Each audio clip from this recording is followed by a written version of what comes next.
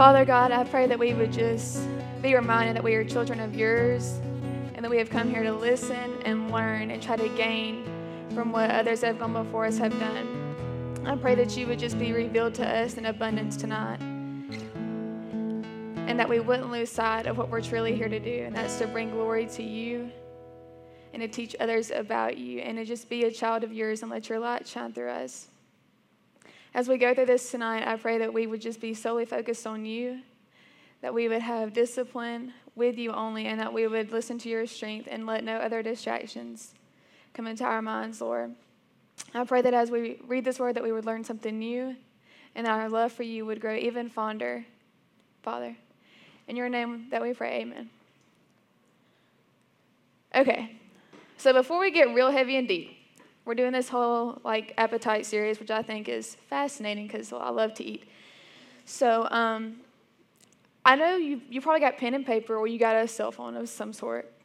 So I want you to take it out just for a few moments, and I want you to make a list. 1 to 3 things, what are you hungry for?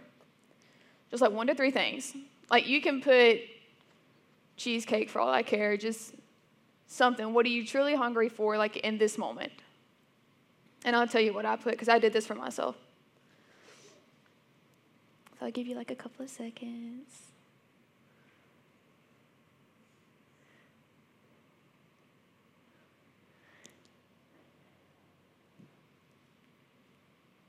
Okay. If you're not done, that's okay. So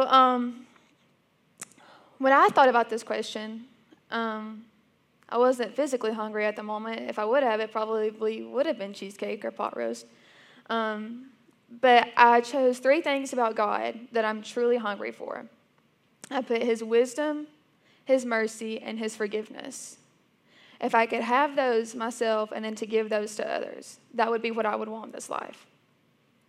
But I got to thinking, I was because I was kind of reading the passage that Keith had kind of guided me to, and I was where am I at in this whole truly being hungry thing? And just a side note, when I was thinking about this, I was I'm not a cheap date. You can't just take me. I'm not going to get a salad and water. I'm not that girl.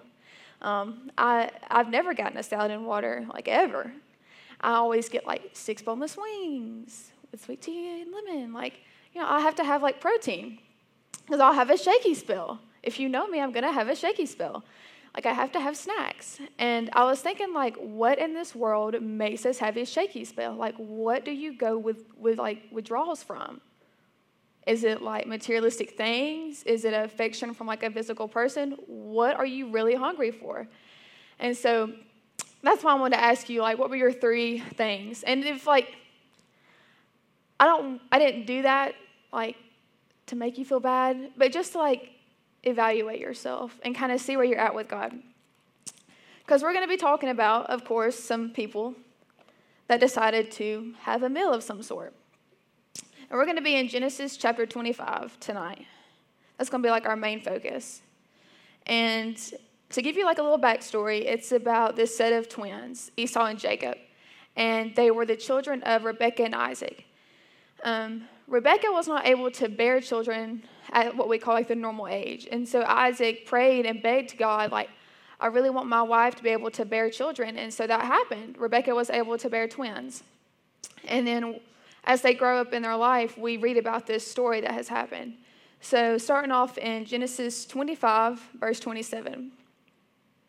As the boys grew up, Esau became a skillful hunter. He was an outdoorsman, but Jacob had a quiet temperament, preferring to stay at home. Isaac loved Esau because he enjoyed eating the wild game Esau brought home, but Rebekah loved Jacob.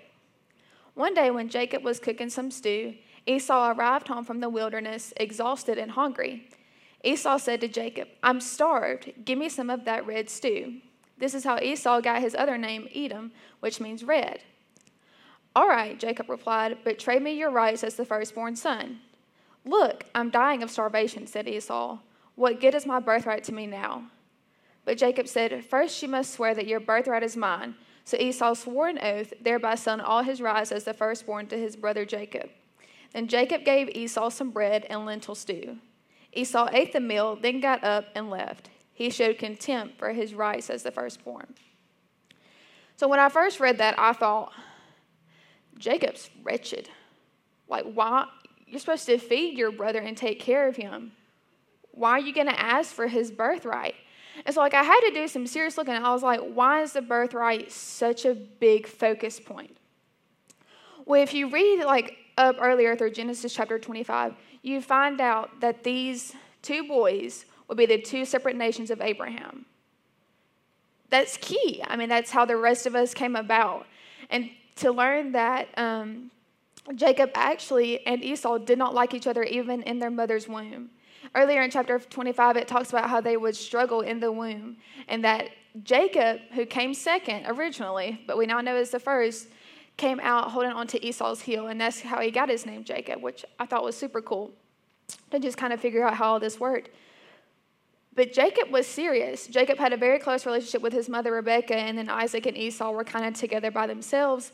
And Jacob knew the importance of the birthright, and so did Esau, but Esau didn't like the thought that he was the firstborn. He didn't really like it. He kind of wished that he had been second. But he didn't understand why Jacob said, here's a bowl of soup, but to eat it and live, you got to give me your birthright. That's kind of crazy. And when you finish chapter 25, that's the end. I didn't know how Esau ended, and I thought, I got to figure out. I was literally hungry to figure out what happened to Esau and Jacob. We know that they end up, Esau ends up serving Jacob for the rest of his life. But I wanted to know, what was Esau's heart like? And so if you don't have to turn in this, but I did some heavy research and found out that in Hebrews chapter 12, there's two verses that are really key about Esau. Chapter 12, verse 16 in Hebrews.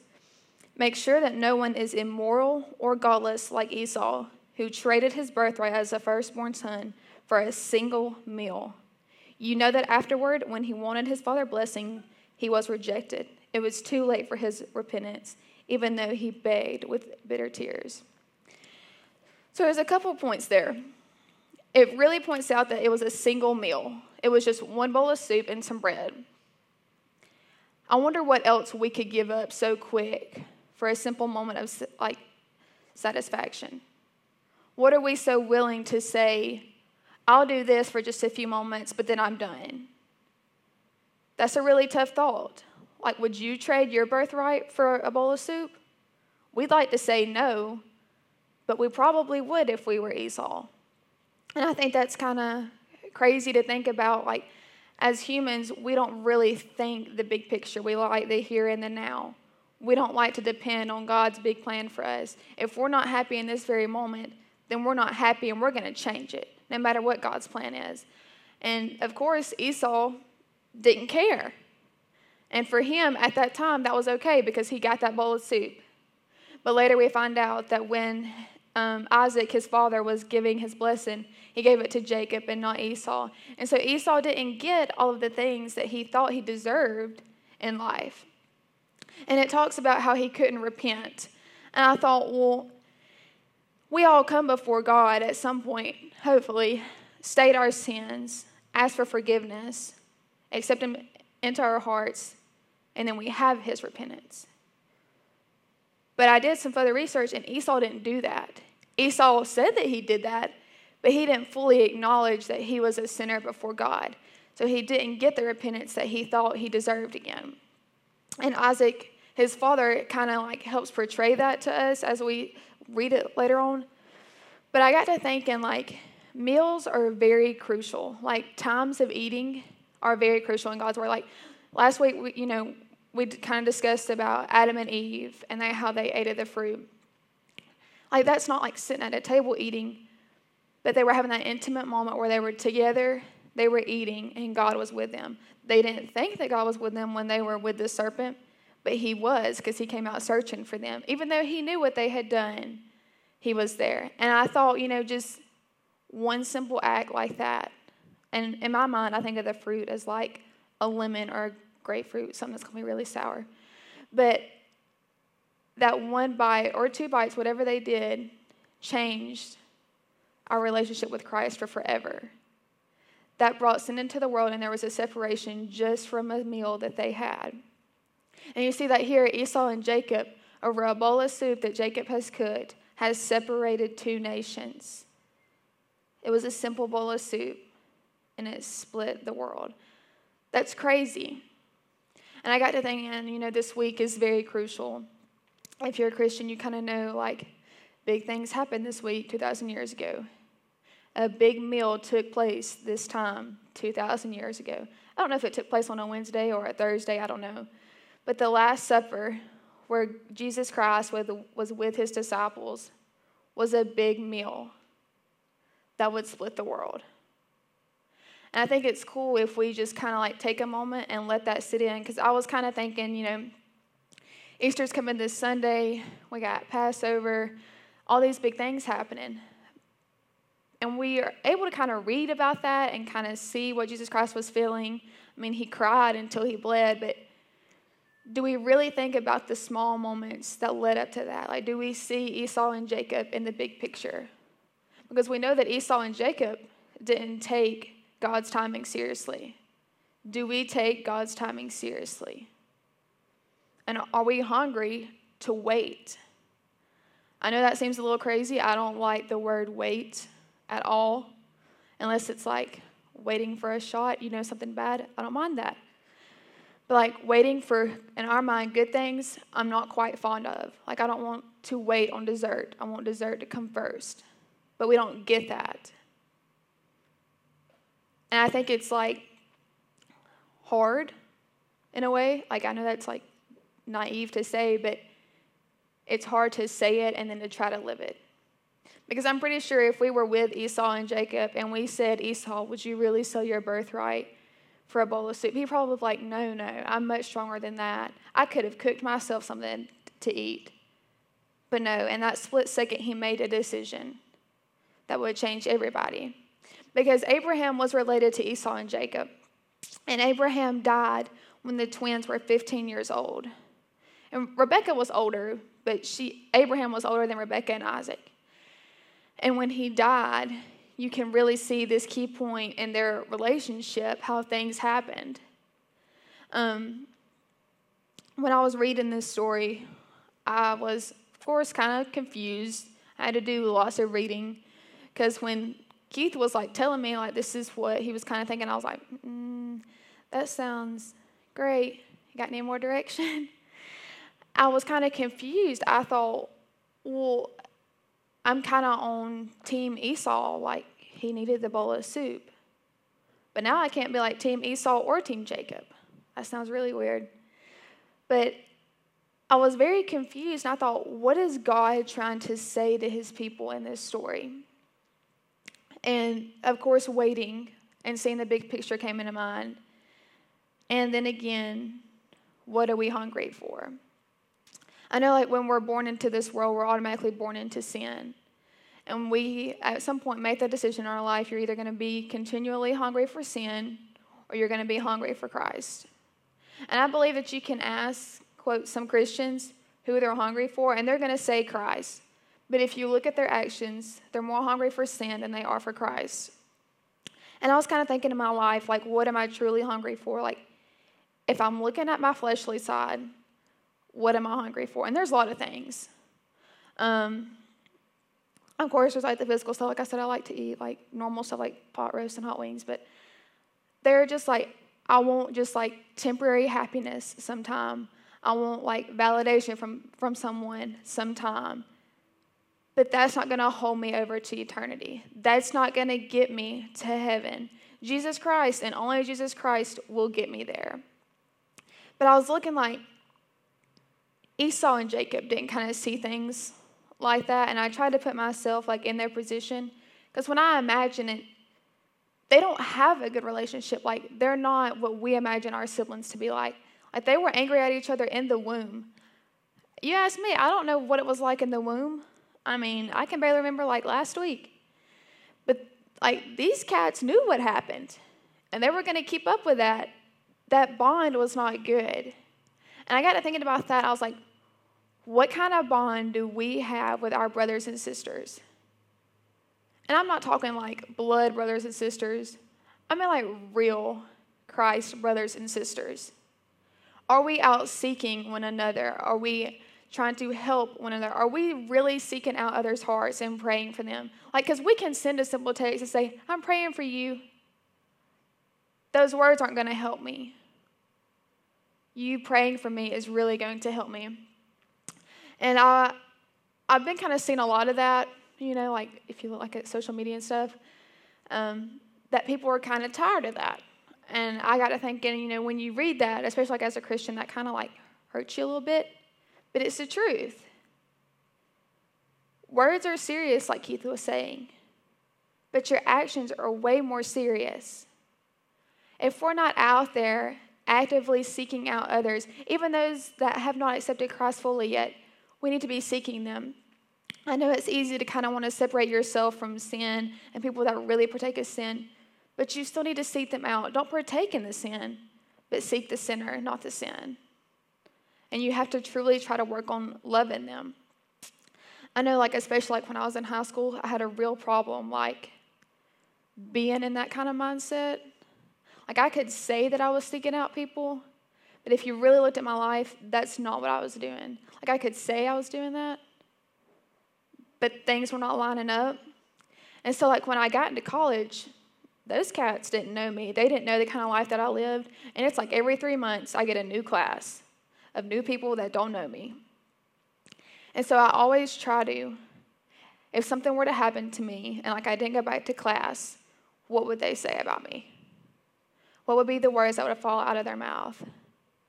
And I always try to like think like that. Or if something happened and like I couldn't speak, could they still know from my actions that Christ was all that I cared about in this life? And I got to thinking, like, what all could God take away from me and I'd still be okay with? Like we think about Job, and Job had everything ripped away from him. I mean, his family, everything was gone. But he still sought after God. And I thought, could I be Job? Could I be that hungry for God that I would still be satisfied? And I was, if you saw me in my car, I probably looked like a crazy person. But I was talking to myself, like, listen out things, what could I give up? And, like, it's easy to say some things, like, I could give up my phone. I could give up school. Yeah, you best believe I can give up school. But, like, truly, what could you give up? Could you give up the comfort of home? Could you give up your family? Could you truly give up this world and live without it? Like, what if you just had just this book, just the Bible, okay? We'll take just the whole book. Could you live and be okay? What if you just had one page? Would one page be enough? And see, like in here, we can say, oh yeah, I could do one page, but could you really? Have you lately thought about how hungry are you really for Christ? There are people that don't have access to the Bible like at all. It's not in their language. It hasn't been brought to them by some missionary. Nobody has sought after them with the Bible. But I guarantee you they're still hungry for it. There's still a void in their heart, and they're still yearning for the Word of God. And I don't know, I don't want to like rip up a Bible. That sounds horrible. But like, it'd be nice to just, I don't know, kind of experience just having one page. Would that one page be enough for me? Or just one verse? Would that be enough for me? I don't know, it's kind of something to think about. But I was seriously focused on what was my bowl of soup that I gave up to God. Like, what was the worldly thing that I had to bring before God and say, here, you can have my life, but this is it. And so I was really thinking, like, we can say that we give up our sins and stuff. And, at 12 years old is when I, quote, came to Christ. And, like, at that point, I think the worst thing I had done was, like, lied and stole some chapstick. That's still sinning. But, it wasn't like I was wretched and was in prison somewhere. I got to thinking, like, every day I need to approach life like that. I need to just wake up immediately, thank Him, and ask for forgiveness. Because it's easy on Wednesdays and Sundays when we're in this place to be hungry for God and raising our hands for worship and really seeking after him. But how are you on a Friday night or a Monday morning? Are you still just as hungry as you are in these four walls for Christ? Because we've seen that he really works wonders at meals. But that's only if we give up ourselves to him. Now, Esau and Jacob, the nations do end up dividing, and there's the whole debacle about who gets the blessing. Jacob ends up getting the blessing. He pretends that he's Esau, and Isaac blesses Jacob, and it was a big hoopla. I mean, it was the family feud of all family feuds. I mean, it literally split the world again. But you keep reading on, and like in Hebrews 12:16, I went and read a couple of different versions, like what do they call Esau? And I read the ESV version, and it labels Esau as unholy. Not just immoral, unholy. And I thought, oh my gosh, like what if somebody put my name and then unholy? Like if that's how they saw me for the rest of time.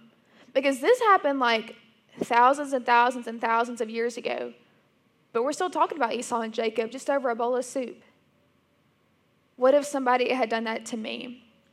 And that's a little scary to think about because we all are unholy, whether we want to admit it or not. Nobody in here is perfect. I don't believe in that.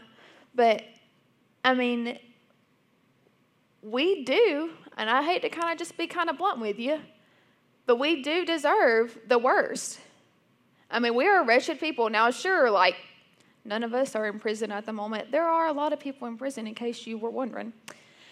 But none of us, quote, in our eyes, probably seem that bad. But did you sin today? I mean, like, I'll raise my hand, like, yeah. Are you seeing yourself as who you are? I don't want you to, like, get down on yourself and, like, have self-esteem problems. That's not what I'm trying to bring up. But do you look at yourself with clear eyes? But then do you turn around and see yourself with God's grace over you?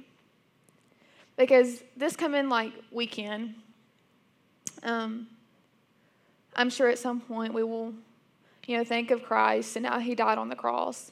And I happened to be driving down the road the other day, and there is this little Baptist church right close to my house, and they have the most radical church signs. And I mean like radical, okay? Like the stuff they say, I'm thinking, whoa. Okay? Because one of them was like, if your life is broken, Jesus was a carpenter. And I was like, he's trying to call me out, but okay, that's pretty good. But there's this week, and they change it every week, is the keys to heaven were hung on a cross. I'm driving down the road, and I'm like having to come to a stop. Like I am shook by this church sign. But when you think about it, it's true. Because what if Jesus Christ has said, oh no, like I'm not going to do that.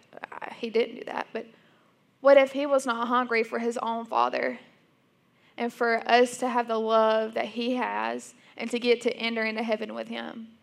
What if it wasn't like that and we had to take our own place? That'd be really sad. I mean, we wouldn't have the stuff that we have now, especially like the love of Christ and the ability for salvation and to get to enter into the gates with him. But that's crazy. And to think of what all he would endure these next couple of days. I mean, he would go into the wilderness and cry. I mean, and like we've had our blubbering moments, but he would be on his hands and knees before God, his own Father, and crying until he bled. That's really kind of scary to think about, that somebody could love you that much. Not only did he cry for us at that moment, because if that was me, I'd be a little scared. And then they came out and sought him, and then he would be denied by some of his own people. When I say people, I mean like the 12 disciples. We all know that Judas just jumped ship, and then Peter was like, I don't know, God times 3. That's really scary. And then he continued to endure that. He was that hungry just for us. And I mean, and what, there's probably like 30 or 40 of us in here. Just us is enough. Just one of us was enough for him to go to the cross. Just one. But he went for everybody. Now, of course, we're left here with free will. I mean, we see that evident in Adam and Eve, and we get to choose. Do you want that or not? And when we talk about counting the cost, there's a lot of cost. And I don't know if at 12 years old I would have known the cost. I mean, I still don't know the full cost, I don't think. I mean, we know that he paid it, but do we really think about what we give up as Christians?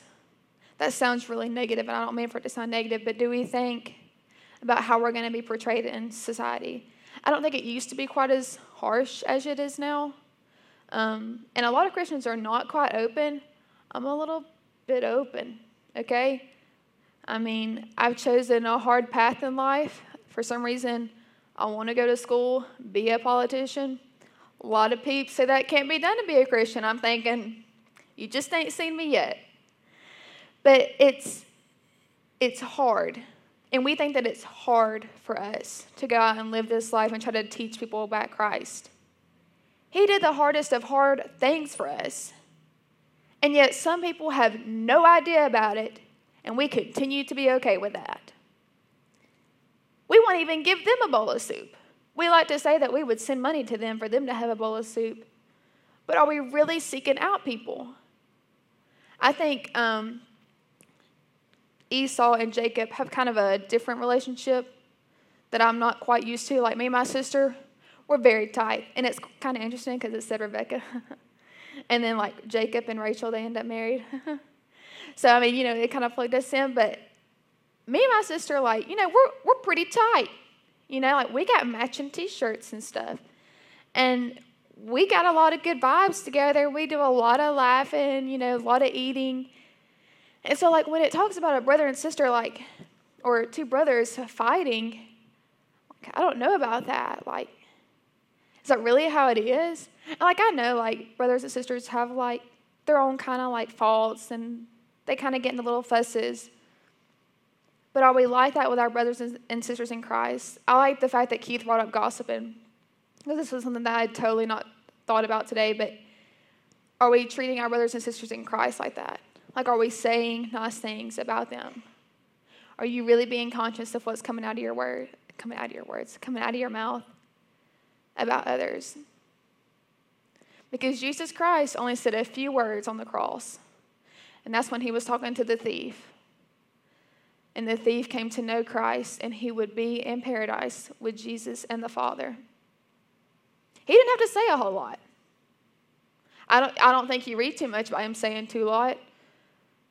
From the time that he's in the wilderness to the time that he goes, he gets the cross and goes and is hung on the cross. He doesn't say a whole lot, but a lot of actions take place. And you can tell that he's truly hungry for God. Even when God turns his back and the whole world falls dark, Jesus Christ is still waiting to go and be with his Father. Are we having that level of anticipation? I don't want you to just say, I'm hungry for God. I want to see it in your life. And I hope that if you don't see that I'm hungry for Christ in my life, that you would call me out. I hope that you would say something. And I'm not saying like for you to be mean to others, because that's definitely not what I want. But I want us to be conscious of ourselves and others, to be hungry for Christ. Because I kind of feel like the people that are here on a Wednesday night are like the good core group, like we're kind of always here on Wednesday nights. But it shouldn't just be us here on Wednesday nights. This place is full on Sundays. Like you can't find a seat. Why is it that our lack of hunger goes down as the week goes on? Every day should feel like a Sunday. You should wake up and worship Christ every day like you do on a Sunday. You don't need Kayla Wright. You don't need Dawn. You don't need anybody. You and Jesus. That should be all. So I hope, as we go on throughout our week, and I know it's spring break and stuff, and, we don't have a lot of people here, I hope that you will evaluate, what are you hungry for? Are you willing to sell yourself for just something that's temporary, or do you want eternal fullness in your life? Let's pray. Father God, I just pray that we would take a look at ourselves with open eyes and be honest with ourselves, and that we would seek after you, and your redemption power, Father. I know that we're going to continue to fail. We will fail every single day, and we will never be perfect. But it all starts with us confessing our sins and asking for forgiveness, Lord, and asking for you to take control of this whole picture, of this whole life. And if that means waiting or going somewhere, let us have peace and be okay with that decision, Father. Because everything that you have your hand on is divine and good. No matter if we see it now or if we never see it, it's always going to be good, Father. And I pray that we would have a newfound hunger for you, just for you, and that we would be able to not fall into this world and fall into the devil and all of his ways, even though he's really conniving and manipulating. I pray that we would always stand strong with you, and you would be the only thing that we want in this world. I ask that you be with us, guide our hearts, and bless us, Lord. In your name we pray, amen.